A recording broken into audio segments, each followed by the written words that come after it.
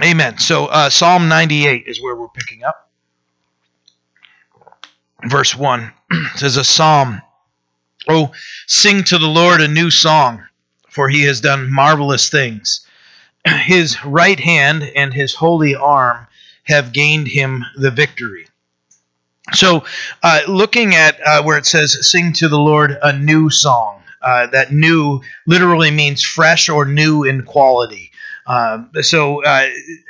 It's really what we could look at would be singing to the Lord a song with a fresh new look upon it. So it could be a song that we have sang to the Lord for years.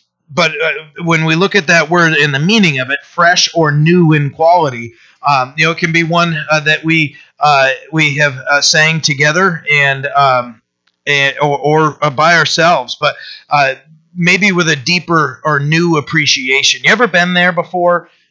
Maybe where you've read something and you're like, how have I read that 158 times and I didn't get it until now, right? When those things happen in our lives, when we can understand, wait a minute, I've never, the Lord opens our eyes to those things. It's that type of, wow, this is really ministering to me in a different way. So, sing to the Lord a new song can be a brand new song, but literally what it's saying here is fresh or new in quality, that might be a result of us knowing the Lord better, or we better understand the marvelous, where it says, for he has done marvelous things. We have a better understanding of the things that he has done overall and the things that he's done in our lives.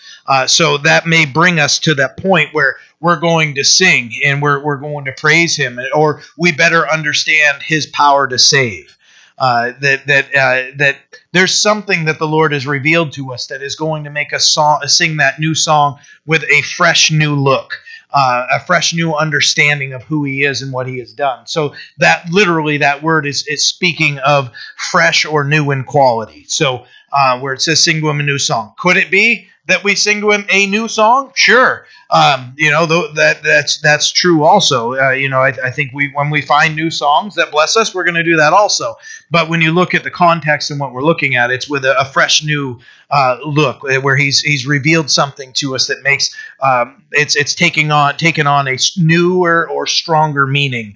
And then it says his right hand and his holy arm have gained him the victory. Now, in the biblical sense, the right hand is that strength. It's representative of God's strength. So what it's saying is, by God's strength, he has gained victory. Now, if you consider the things that the spiritual, when we can think of the spiritual victories that are described in the scriptures, that the only explanation is God doing the work. Consider when Elisha was sleeping and his servant went out to split wood, and like, hey, we're surrounded by our enemies. And Elisha just prays, Lord, would you please open his eyes? And in Elisha's servants, his spiritual eyes are open, and he sees that they're surrounded by a multitude of angels all around them.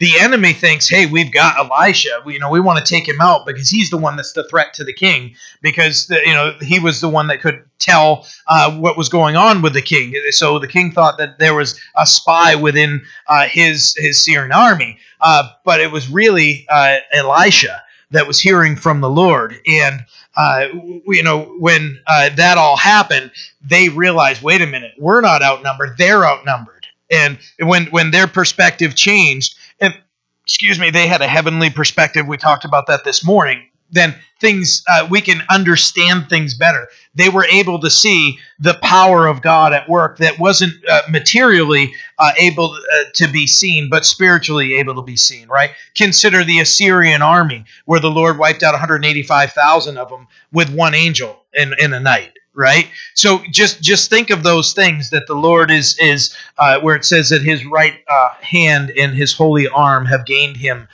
the victory.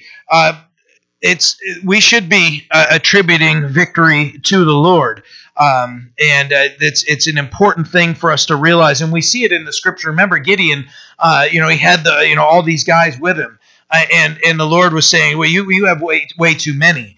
And based on how they were drinking the water out of the brook was how it was selected, was who was going to be there. The guys that weren't looking up and they were lapping the water out of the slurping the water, whatever you want to consider it, out of the brook, or taking it in their hand, looking up, being ready. It got whittled down to 300 people to go take on an army. The Lord's saying, no, you have too many. No, you still have too many. And because God wants the glory for the victory. Because what happens when we get the glory for victory? I can't get my head through the door after that, right? The Lord is keeping us at a point of humility, and where we understand where the true strength and where victory lies is not in our power. It's in the Lord's power. Because if there's anybody who can take credit because of our sinful nature, we're going to do it.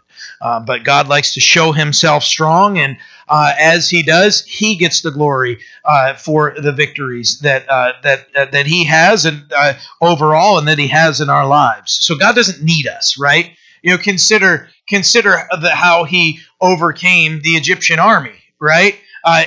After showing all these plagues, those 10 awful plagues, flies, frogs, all these things that are just lice, all those things that we just don't want to deal with, right? And then ultimately the firstborn all being killed, right? And Moses leads them all out, and then here comes the Egyptian army behind him, and the Lord just tells Moses, just spread out your arms and with your staff, and the Red Sea parts. It's not because Moses, went to magic class and learned how to do that, right? It's the power of the Lord. And Israel was able to walk through on dry land. And when they turned around, they saw the most mighty army in the world at the time being swallowed up by the Red Sea, because, those walls that were standing up on their side, the Lord had them come in. There's only one to get glory for that, and that's the Lord himself. So he has done marvelous things. His right hand and his holy arm have gained him the victory. As we meditate on that, we're going to want to sing him a new song. We just sang these songs of who God is and how much he loves us and what he's done for us, right? So sometimes we just have a fresh new look, or God's done an amazing thing. So that's verse 1. So verse 2, the Lord has made known his salvation, his righteousness he has revealed in the sight of the nations. So this was speaking of winning that war and battle, right? So coming right off of that, he has also, in a much more meaningful way, eternally done these things, winning these things for us. And what we see here is he has made known his salvation, that we can find salvation in the Lord. And he has made known his righteousness. And those two things come together, don't they?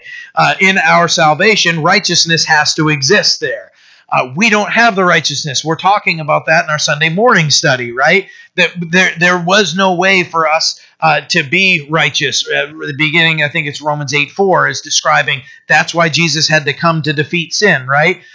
And then we see there's none righteous, no, not one. And, all have sinned and fallen short of the glory of God. Romans 3:23. We see that gloom and doom picture of sin and how it reigns over us. But then you introduce Christ's righteousness that's available to us through grace, right? Have you ever heard the acronym God's righteousness at Christ's expense, GARCE?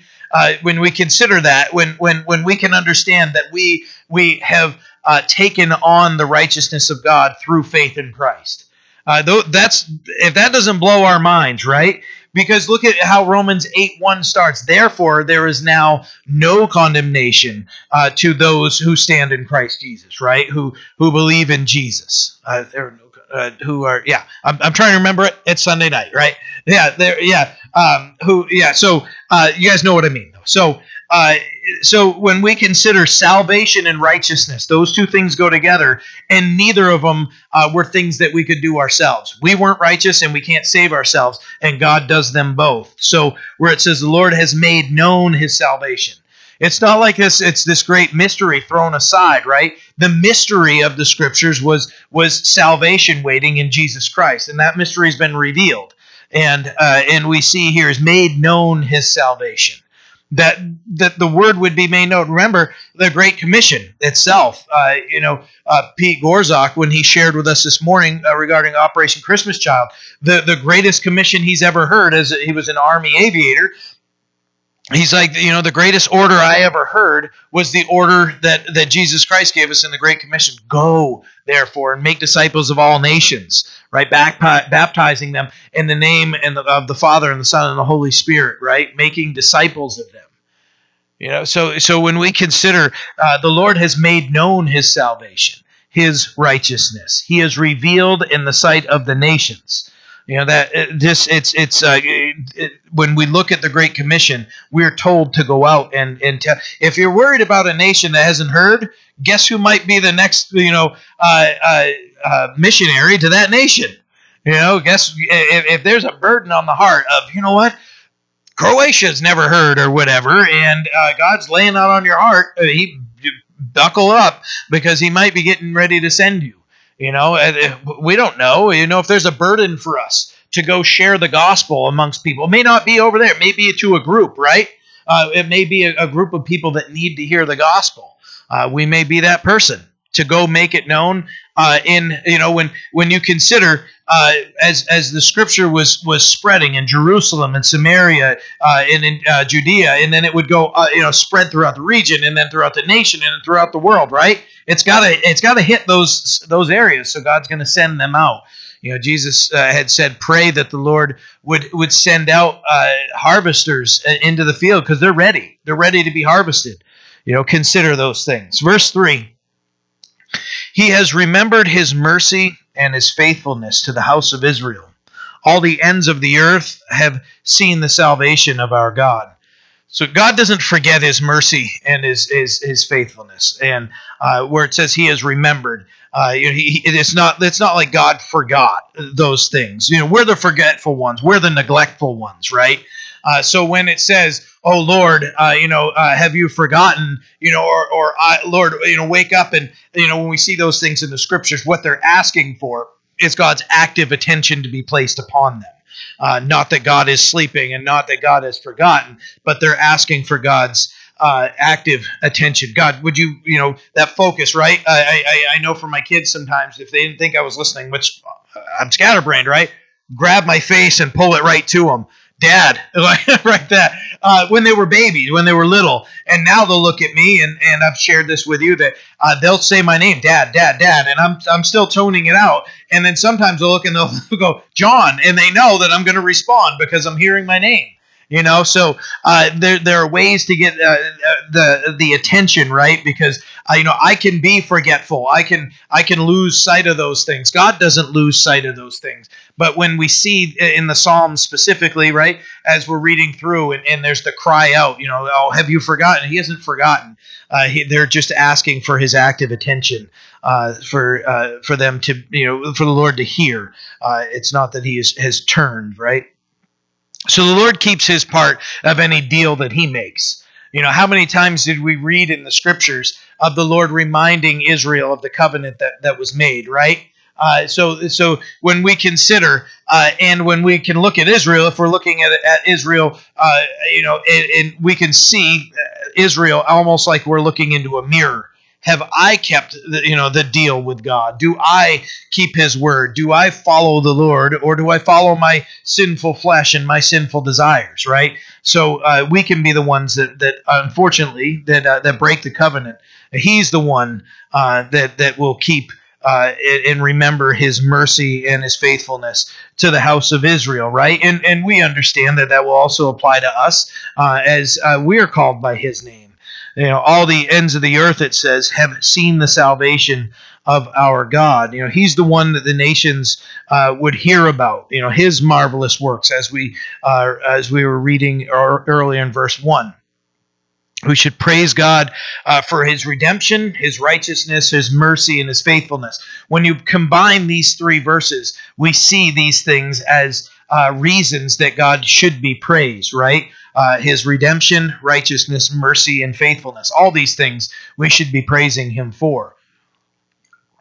As we do it, as we go about our lives, if that is the message that's coming from our lives by how we live our lives and by what we say. I remember Will. Oh goodness, that had to be 20 years ago or whatever, that I heard him say 15, 20 years ago, that when he would share up here, there was a saying that and I understand what they're saying, where it says preach always, and if necessary use words. And I understand what they're saying is, hey, your life should be preaching and praising God wherever you go and whatever you're doing, and that should spread right throughout our regions and towns and workplaces, even throughout the world, right? But if we're living our lives without actually speaking the gospel, because what does the scripture say? Faith comes by hearing, and hearing by the word of God. The word of God should be what we use most to minister.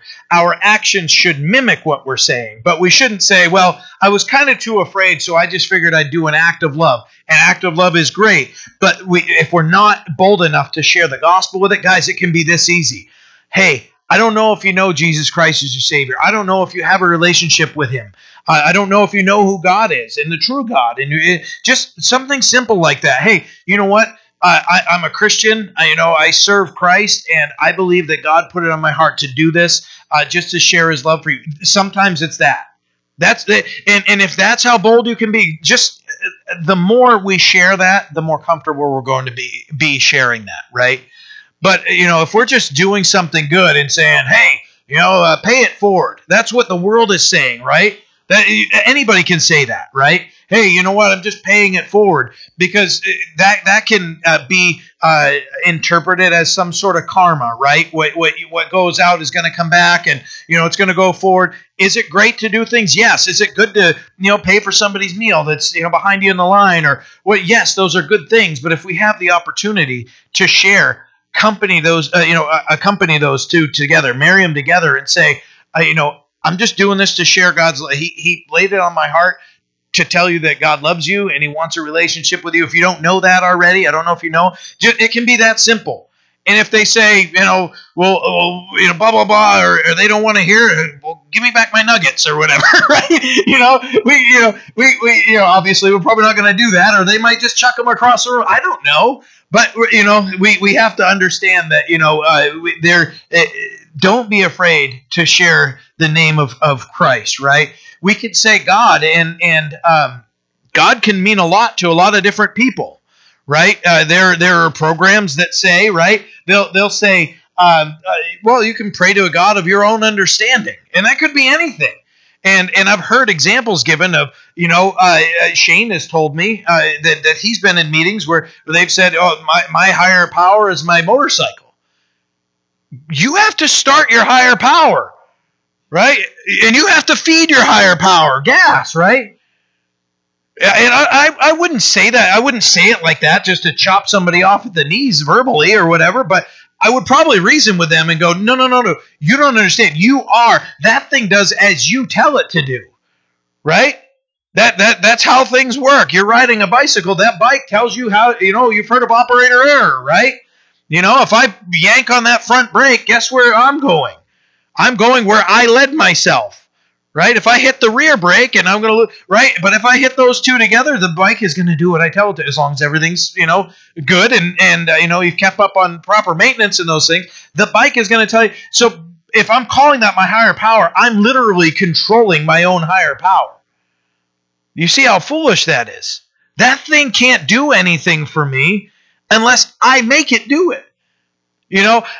We can look at it and go, okay, I really want to get on my bike. Guess who's got to kickstart it or hit the button? That is not a higher power. You are more powerful than that thing. So consider, how did I even get onto this? I don't know. But, consider who God is and how great our God is. And that He is the one that created us. He's a creator of all the universe. The Bible makes some crazy claims, right? And when I say crazy, I don't mean like loco crazy. I mean there are some powerful claims in the Scripture that God created the world in 6 literal days by His spoken word. God said it, and it came about, and it came to be. Without ears and eyes and a heart of faith, That might be really hard to understand. But if we, and I've shared this before, but if we can believe that, everything else in the scripture is believable. If we believe that God spoke the world and everything around us that we can see and things that we can't see into existence, when we understand, guys, the whole argument of evolution has just crumbled. It's an embarrassment. It's an embarrassment that would even be taught. DNA. Just consider DNA. Just shreds it. I'm no scientist. You guys know that. But when I hear that my DNA, there is nobody that has ever existed on this earth that has the same DNA structure that I do. And that DNA can be read from plucking out one of my brown or gray hairs. Right? Hopefully more brown still. I'm only 44. But that my DNA can be read from that. There is no way. The written code that's within our body. We have a God so mighty, so strong, the marvelous things he's done. That we would preach those by how we live, what we say, what we do, all those things would point to who he is. Verse 4, shout joyfully to the Lord, all the earth. Break forth in song, rejoice and sing praises. That command is for everyone to break out in song, rejoice and sing praise. Shout joyfully to him, just for who he is and what he's done. That should be a natural response. When we understand those things, right? Then there's the joy. Then there's I just want to sing. I want to say, that'll get us past the point of, is somebody going to hear me? I don't care. I'm going to sing to God because I understand who he is and he's worthy of my praise, right? Verse 5, sing to the Lord with the harp and the sound of a song, with trumpets and the sound of a horn. Shout joyfully before the Lord, the King. You guys probably know where I'm about to go with this, but the false teaching that says that musical instruments in today's worship is wrong and unbiblical is just that. It is false teaching. And what I've seen most of all, the main argument I've heard from it, well, I don't see a guitar listed in the New Testament. I don't see cheeseburgers either, right? And so it's the dumbest thing to think of these things. If that's the main argument, okay, what about a microphone? Okay, powered thing so the sound can get out. No, can't use that either. You see legalism? Do we see, okay, what freedom is in that, right? I'm pretty sure that if a megaphone existed, Peter or Paul, as they're preaching, they've got that thing there, and they're who else can hear? That full blast, right, just feedback, just waiting to come through, right on the edge of it, right? Yeah, I'm pretty sure they would have.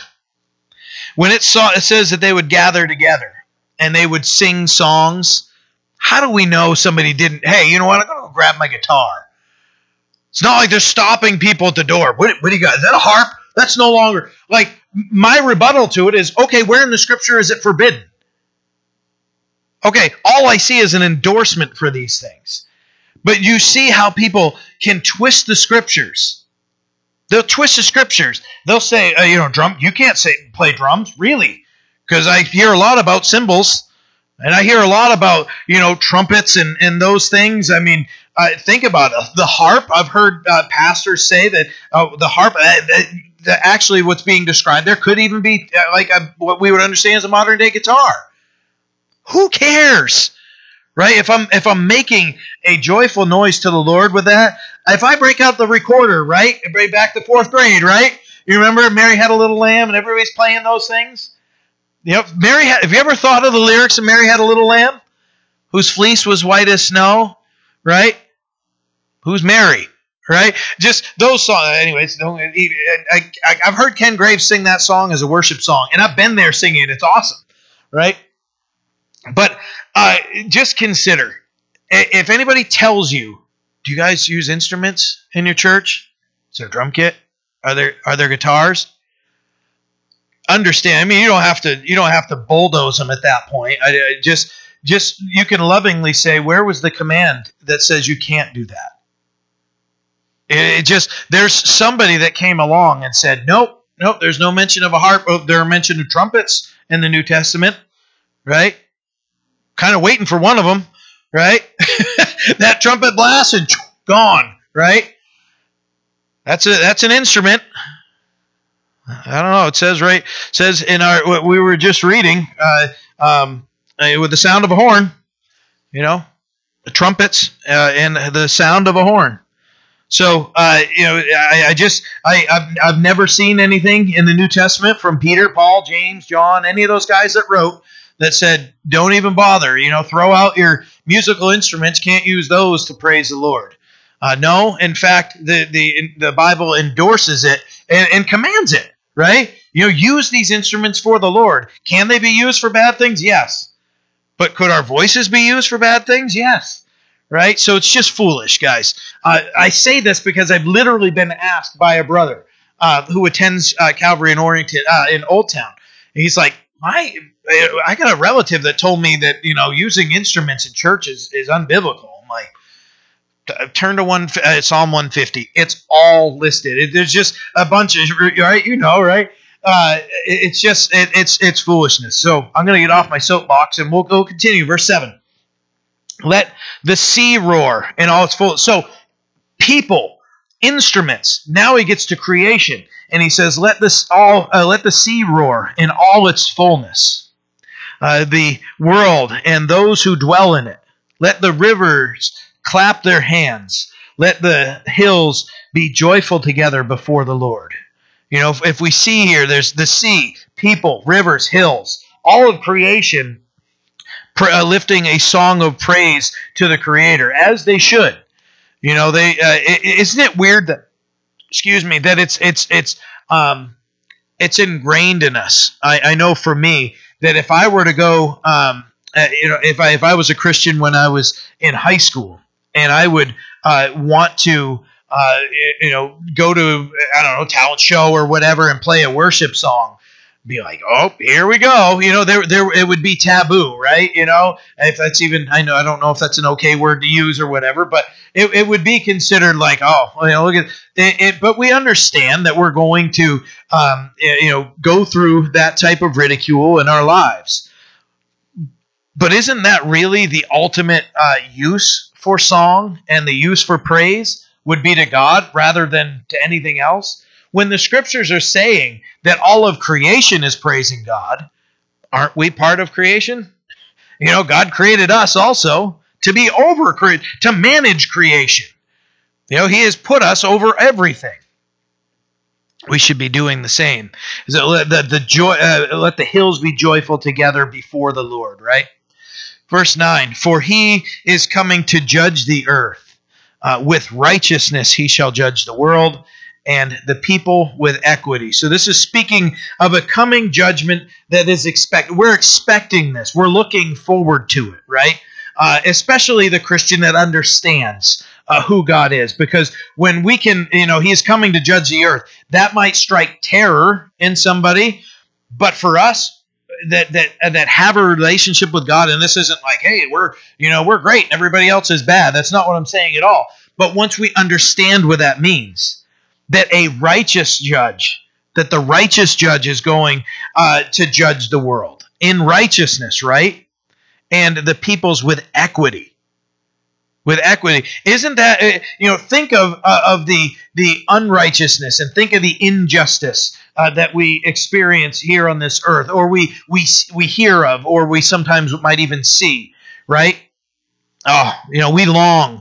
We were talking this morning in Romans 8, where we're discussing the longing for something greater, right? The groaning, that creation is groaning, all groaning for the day where the Lord reigns, right? And we're groaning for that.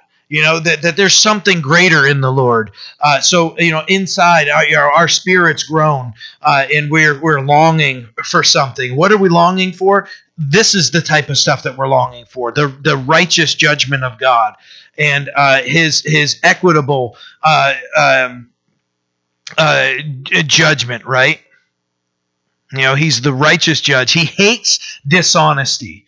When you consider that the Lord speaks against, one of the things the Lord hates, dishonest scales. right? So somebody who is, and I've shared this joke with you guys before, right? This was one thing that we used to do as wrestlers. We would mess around with each other, right? Because in wrestling, it's all based upon, whether you can compete in the next meet or the tournament was, did you make weight? Okay, so what we do is we know the guy who's been struggling all week has been wearing, a wetsuit and I'm not joking, wetsuit, trash bags, all these things, pools of sweat in front of them. And then what are we doing when we get in the locker room? We're messing with the scales, right? And we're just having a good time, for our own entertainment. But what's it doing to them? When you realize that person goes into practice, I used to watch guys lose 10 to 14 pounds in a practice, all water weight, but they're sucking out all of this water from their body. That's a gallon of water. That's a lot, right? That's a lot of sweat, right? And you go up and they're like, I only lost 4 or 5 pounds, and they really lost, because we're messing. There's a way to, mess with the calibration on the scale. We did it to each other or while they're standing there, on the thing, you'd stand close enough where you could just put your toes on it and just push down a little bit. And and so we all got to the point where before we got on, you zero out the scale. Okay, it's right in the middle, nobody around me. Then you weigh in, right? That's a joke with it, right? But those are messing with each other with a dishonest scale. But consider what a dishonest scale would be, right? Okay, Maine, lobster, right? Lobster, it's an expensive delicacy, and if you consider, if you went and you were buying lobster by the pound and somebody's got it messed with and you're asking for a 2-pound lobster and you're getting £1.25, right? So you're paying double almost for what you think you're getting, you're paying a double for it or whatever. Just consider that's a dishonest scale. God hates those things, because he's righteous and he judges with equity. So just understand, it's the opposite of God's character. It's sinfulness, and God operates in equity. His word commands us not to show partiality, right? Because he doesn't show partiality. So we can't, to the rich man, if they walk through here, I'm like, oh, hey, we could put up a new church building. And I'm walking over like, hey, how you doing? And, oh, yeah, come down. We saved you the front seat. And, some people here, dear person that, works at a fast food restaurant or whatever here. And I'm saying, hey, you're going to go sit in the back, right? Hold on, we got a stool for you there, right? That's sin. I've sinned against that person. And I've sinned in my own heart, right? We're not supposed to have that partiality. We're also not to show partiality in judgment. I'm not supposed to judge in favor of the poor man against the rich man and say, well, you're rich, you can do without that, or vice versa. We're not supposed to do those things. But God, as the righteous judge, he judges the people with equity. So that righteousness and equity are things that are so important and very great qualities of the Lord and how he runs things and how he reigns and how he judges. May we conduct ourselves in the same way. Psalm 99, verse 1. Just need to.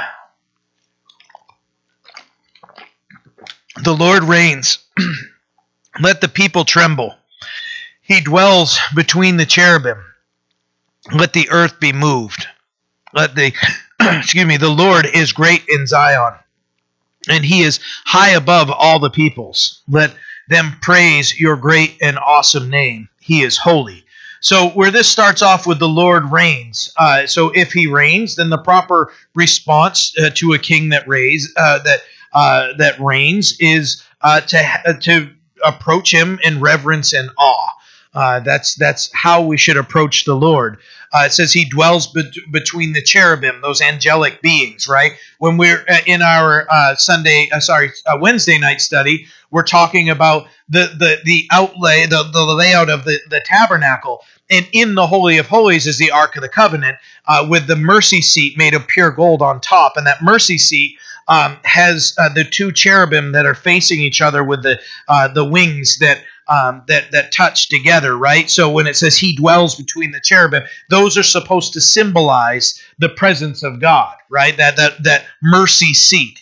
Isn't that awesome to think of, that the word would be mercy seat and not judgment seat, right? It's not the judgment. None of us want to, to me, that's not a trial. Like the judgment. Oh man, because we all stand guilty. The mercy seat, right? And when the blood of that sacrifice once a year on Yom Kippur, when the high priest could go behind the veil and offer, then it would be the blood sprinkled on, right? That sacrifice. So because of the blood sprinkled on that, the mercy of God is available, right? It was speaking to what Jesus Christ was going to do in his life and in his ministry. It says, "Let the people tremble." When you consider that, let the people tremble, and why would we tremble? Because we're in the presence of something that's bigger and greater than ours, right? There are things on this earth that I've told you guys, we used to, across the street at the zoo, when they used to have lions, and I remember talking with Will outside. He's like, oh, it's right around this time, and all of a sudden you start dinner time, and you start hearing these things roar.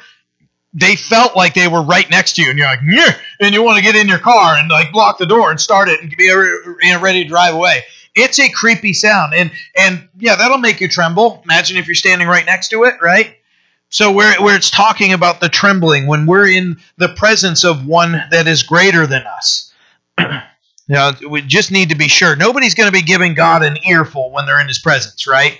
Maybe we've said that back in our sinful day, or maybe we've heard that said. There is not going to be one person that is going to stand before the Lord and say, I'm not going to bow, because the scriptures declare every knee will bow and every tongue will confess that Jesus Christ is Lord.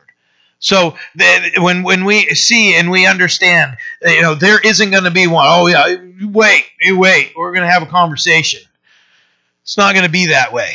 It's not going to be that way. No, it says, let the earth be moved. He's great.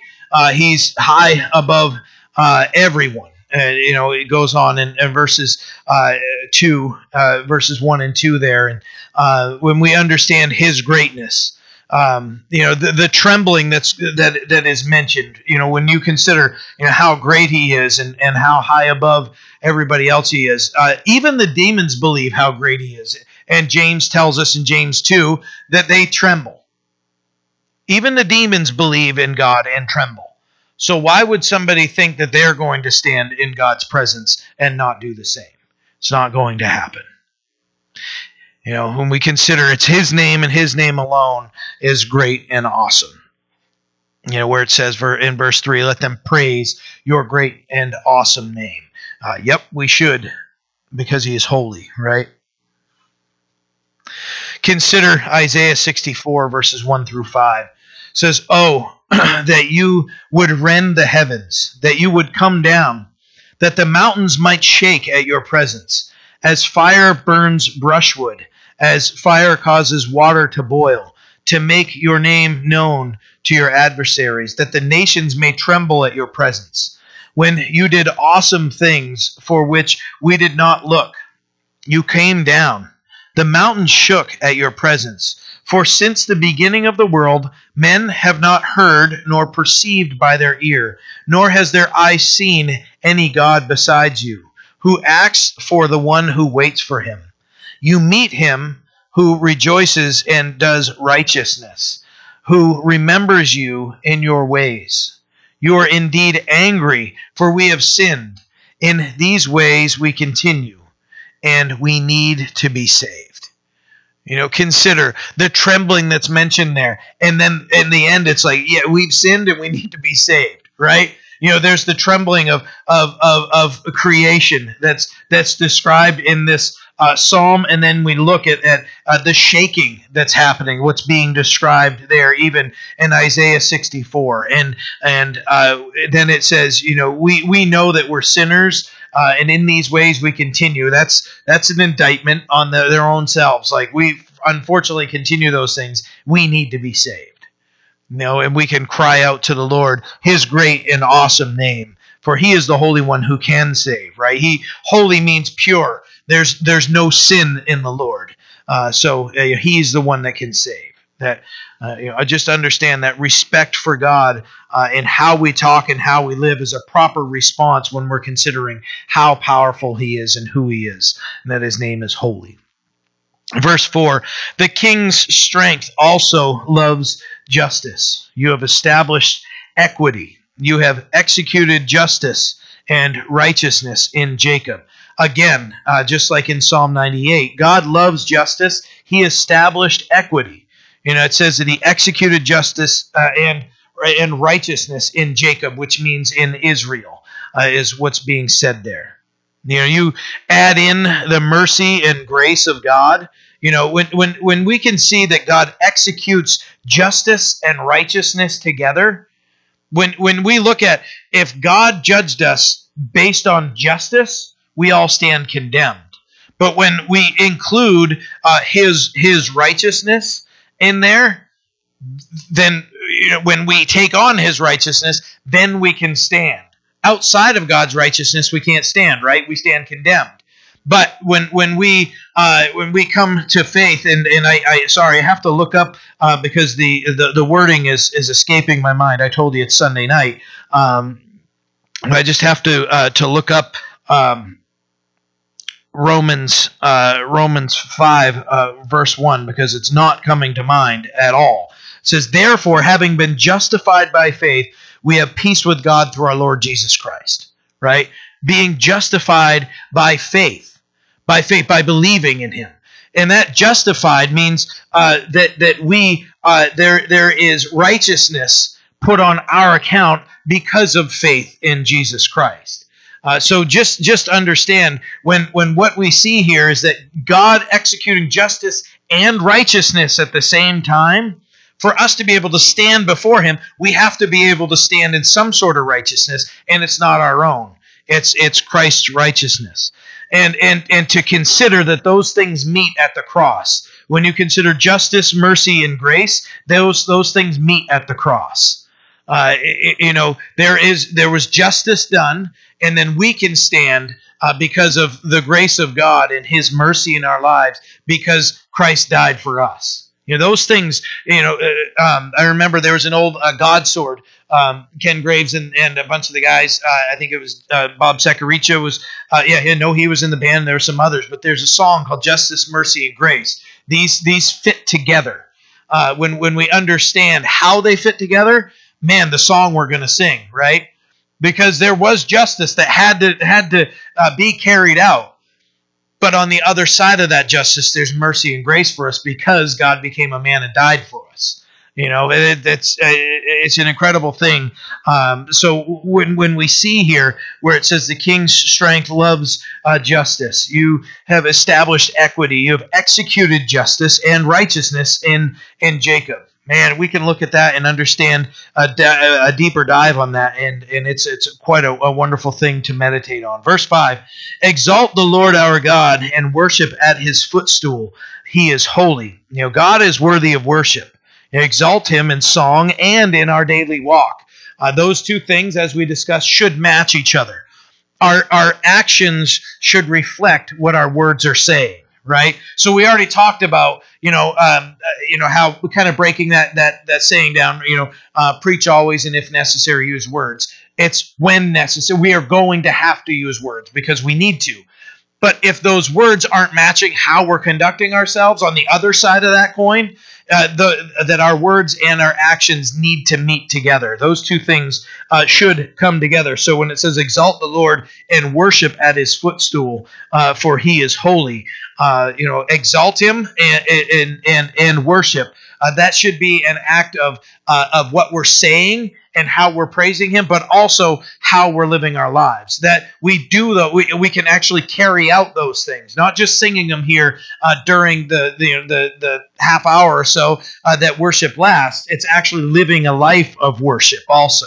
So there's the praise that comes from our lips, and by the way we live our lives. It shouldn't be that lip service, right, where we can honor God with our lips, but our hearts are far from him. Those two things need to match. What we say, what we do, that they would be pleasing to the Lord, and that they would be a testimony to those around us that we're worshiping God and that we are his sons and daughters. Those two things should be evident because it's very sad, right, when you've heard maybe heard about you, and maybe it's true or not. I don't know. At one point, hopefully not tonight, right? About that in our lives, but it shouldn't be a shock to people that we attend church, because when we say, "Oh, that person goes to church," because then there's like, "Wait a minute, that person's," they'll put you under the umbrella of religious, right? That you go to church, and of course, we're going to say, well, yeah, I do attend church because I have a relationship with Jesus Christ. He changed my life, and we can explain those things. But if we can't have our speech betraying us, right? And we can't betray our speech either. So those two things have to come together, and how we live should be preaching the Word of God by how we're living and what we're saying. Why? Because He's holy. And because a holy God made the way for sinners to be able to come to Him, and we can be considered holy. You ever thought of that? That we are considered holy because of the blood of Christ. Have you guys ever thought of that? Seriously. If we stand in the righteousness of Christ, we stand in the holiness of Christ. That's an amazing thing to consider. Because it's a little bit easier to go, yeah, I was a sinner. I unfortunately, I'm still human, so I'm still a sinner. But to understand when we've taken on that relationship with Christ and what He's done, then Christ's holiness is what's covering us, and we are covered in Christ's holiness. Wow, meditate on that, right? Verse 6: Moses and Aaron were among His priests, and Samuel was among those who called upon His name. They called upon the Lord, and He answered them. He spoke to them in a cloudy pillar. They kept His testimonies and the ordinance He gave them. So these great servants of God, right? Moses was the one that was used by God to stand in front of the pharaohs and everything, and because he was afraid to speak, Aaron was the one speaking, right? Because Moses is sitting there arguing with the Lord, saying, "Well, I'm not eloquent of speech in those things, right?" But God used Moses as the leader of Israel. And Moses failed. Moses misrepresented the Lord, struck the rock out of frustration, and cost himself being able to go into the promised land. He got to see it. God let him see it, but he couldn't enter into it, right? I guarantee you Moses is not disappointed in life, right? And where he's in the presence of the Lord right now, he's like, man, I didn't get to go into Israel. It's not bugging him anymore. And we don't see Moses arguing with the Lord. He understood. I misrepresented you. That I understand what that means when I'm the leader of the nation, right? Aaron himself, what did Aaron do? He molded a golden calf and led the people into idolatry. These aren't perfect people. They're not. But they're being listed here as people that God heard them when they called to Him. And when they called upon His name, it says they called Him and He answered them. He spoke to them in a cloudy pillar. They kept His testimonies and the ordinance He gave them. So yes, they failed at times, but their overall lives were spent in serving the Lord. So take that as a means of, you know what? The Lord restores. The Lord does forgive, and He helps us, and He saves us, right? Yet God spoke to them. They had their failures, yet God spoke to them. Think of how God used Samuel. Man, he's a prophet, and you'd think, okay, he's a prophet, meek, mild guy. Nope, went and hacked a guy to pieces, right? I didn't mean to get into rated, mature with that, right? That's a heavy thing to think of, but that's what he was supposed to do. It wasn't carried out, so who comes up and does it? The prophet comes up and hacks him to pieces. They called upon the Lord, and He answered them. He spoke to them in a cloudy pillar. We've been studying the cloud, right? The presence of the Lord in our Wednesday evening study. I keep doing that. Verse 8, you answered them, O Lord our God. You were to them God who forgives, though you took vengeance on their deeds. So we would see the failures of Israel, and they would reap what they would sow, right? Unfortunately, they would do something, and they would experience God's correction, right? Whom God loves, he chastens, right? Just like any good father or mother or aunt, uncle, grandparent, whatever, is going to keep that kid in check because they love them. If we don't correct them, then we hate them, the scriptures say. You're not showing love to them if you're not correcting them because they're going to carry on in something that's going to hurt them or even kill them. Right? You see the kid grabbing, the knife, and you've told them, don't ever do that again. They're, I want to jam this right into the outlet. That's when they get the butt whooping. And they're, whoa, I know for me, I can tell you, I don't remember a lot of spankings. I did see other siblings get them, and I learned a lot from them. So I'm like, and that hurts, and I don't want those, right? And I don't remember a lot of butt spankings, right? And I've had to deliver a few. And my kids they know that we love them, right? They haven't had spankings for at least a week. No, just kidding. No, you guys know my kids are older, and it's been a very, very long time, for our youngest, and I've already, embarrassed her in that, but they knew, and it wasn't just there were times where you wanted, just swat. We had to get our anger in check, right? And explain to them, you're getting this spanking, or you got this spanking, and you know why, right? Because that's not how we're supposed to conduct ourselves. You give them a hug, I love you, and you're crying, they're crying, and then after a few minutes, you just say, all right, what are we going to do? Let's go play, let's go do whatever. But you can't hit your sister with I don't know, die-cast, whatever, right? Those are things, right? Those things need to be taken out of our lives. So the Lord, yes, he forgives, but there are times where we've done things that need, if you consider, and I've shared this before, but we've had people come here and share their testimony at Wave Escape. One young man who I believe is still in a federal prison right now came and shared his story. Hopefully he's getting out sometime soon. He was hoping it would be right around this time. Shared his story, and he's like, hey, he got caught dealing drugs. And he's like, you know what? I deserve this. He knew. He didn't want to do it, but he understood that, hey, I could be in jail a lot longer.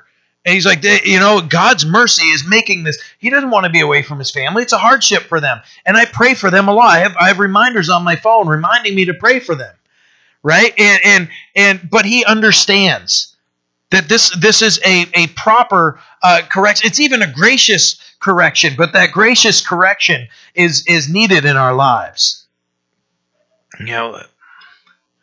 When we consider, where it says, you answered them, O Lord our God, you were to them God who forgives, though you took vengeance on their deeds. We just, when we understand who God is, and just that when he corrects us, he does it in a very loving manner. When we consider what God calls us to, he calls us to prayer and obedience. Right? There are things that, how are we going to get to the point where our deeds aren't going to be needing to be corrected, right? There's the word of God and prayer. When we put those two things together in our lives, right? John 15:7 says, if you abide in me and my words abide in you, you will ask what you desire and it shall be done for you. When we consider, okay, how do I abide in the Lord? By looking into his word. When I understand his word, then I submit my will to it, and I abide in Christ, and I follow him, and I abide by his words, and he is going to give me godly desires that I'm going to ask for, and he's going to take care of those things. Acts chapter 6, verse 4 says, but we will give ourselves continually to prayer and to the ministry of the word. So when we consider how do we live a life that is going to please God, where we don't have to worry about these types of deeds, this is how we carry. This is how we live our lives, right? Just talking to Mark before the service, and Mark is just explaining, him praying to the Lord and being in the Word and researching those things. That's how we get stronger. That's how we know more about the Lord. That's how we grow in our faith, and that's how we learn. Okay, oh, wait a minute, this is where God's speaking to this in my life, and this is where He's going to help me have victory here. This is where He's going to give me strength here or whatever. That's how we're going to grow. So we don't get into this spot where we have to worry about, oh man, we're going to deal with the deeds. If we want those taken away. Another thing to consider is two things that should come together are prayer and obedience. These things should come together in our lives. Psalm 66 verse 18 says, "If I regard iniquity in my heart, the Lord will not hear." So we have to say, how do I want to live my life? Do I want to live my life so that I have to worry about, the consequences of my actions? Or do I just want to live in the Spirit and walk, right? We've talked about that several times in the past 2 weeks. Do I want to live in the Spirit and by the power of the Spirit and experience life and peace? Or do I want to live in the flesh? And what do we have in the flesh? Death, right? Romans 8 is telling us that. Right? In Romans 7 and 8, you put those two things together, and we're going to understand. It's much, much better to live that life of walking with the Lord and experiencing, as we're walking in the Spirit, the life and the peace that God has to offer us. It says here, God who forgives. Right? He still took vengeance, as we talked about, reaping and sowing, and they were forgiven, but sometimes we have to face the music. So, but He's still forgiving in that we're allowed to live, and we see that the Lord desires for sinners to repent. When you consider recently we were studying, and our study took us to we were studying in. It was in Exodus, and it was talking about generational curses. And we went all the way to Ezekiel 18 to understand it better, that they don't exist, that God is not going to hold the Son accountable for what the Father did, and He's not going to hold the Father accountable for what the Son does. They're each accountable to themselves. And it goes on in Ezekiel 18, for God saying He desires for the sinner to repent. He doesn't want to have to judge those things. So we can come to God and understand He is God that forgives. But like we've talked about, so He desires for sinners to repent. So these men that were listed, they weren't perfect, but God in His mercy forgave them. But overall, they kept His testimonies and His words, it says, and God used them and led them as they led Israel. So consider how God used them, even though they weren't perfect. But when we look at these examples that were given to us, and we understand how God would still use them and bless them, and the overall account of their lives says that they kept His testimonies and ordinance that He gave them. If you want something on your gravestone, that's kind of one of the good ones there, saying, hey, this person followed the Lord and trusted in Him. We'll wrap this up here for the evening. Here in verse 9 it says, "Exalt the Lord our God and worship at His holy hill, for the Lord our God is holy." Worship Him, for the Lord our God is holy, right? That holy, that unparalleled majesty when you're trying to understand what holiness is. Perfection. We've talked about this also. That unparalleled majesty and perfection. So this one that has unparalleled majesty and perfection, He still loves us. And He made a way for us to be able to come to Him. There's our reason for exalting the Lord and worshiping Him at His holy hill, for the Lord our God is holy. Right? When we understand that He made the way not only for us to know Him as God, but to come to Him and be forgiven of our sins. He'll then reside in our hearts and build us. That's what He wants to do. Take the broken sinner, be our God. We will be His sons and daughters. He wants to forgive us and then build us. Bring us to the point where, okay, you no longer live here. Let's grow in your faith. Let me get all the junk out of your life and let you live in the freedom of where you're not in bondage to that sin anymore. And let me change you into the image of my Son, right? And when we understand what God does in our lives, that sanctification process. We're instantly right? The three-part process I've explained several times, but we're instantly sanctified in Christ, right? We come to that point where we're washed clean by Christ, right? And then there's the purification, that sanctification process that happens as we grow in the Lord, where God just keeps taking out those things out of our lives, right? And we get to a point where we're being molded into Christ's image, right? And then someday, once we're in heaven with Him, then we're perfect and we're complete. We're sanctified in Him for that final sanctification, right? That growing that the Lord wants to strengthen us. He wants to free us. He wants to fill us with joy, peace, and life. That's what God wants us to experience: His joy, His presence in our life, and the freedom that we have in Him. Someday, because of His love, grace, and mercy, we will be with Him. That's a great reason to be praising, right? We may not feel like it when we come to church sometimes. We have to force our hands to go up. But man, once we get into that heart of worship and we understand who He is and what He's done, lift our hearts, lift our hands and our voices to Him, and we reflect on who He is and what He's done, we can't but praise, right? Let's pray. God, we are so grateful for Your word.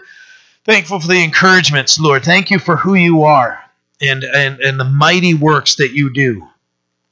Lord, help us to proclaim these things, what You've done in our lives, to those around us. Help us to live in the victory that You give us, to walk in the Spirit, to experience life and peace, no longer returning to the flesh, which leads to death. We thank You that these two verses are about singing about Your greatness, Your mercy, Your love, Your righteousness, Your justice. Oh, we long for all of these things here on this earth, and we look forward to them in Your kingdom. In Jesus' name we pray. Amen. Grace and peace to you guys. Have a great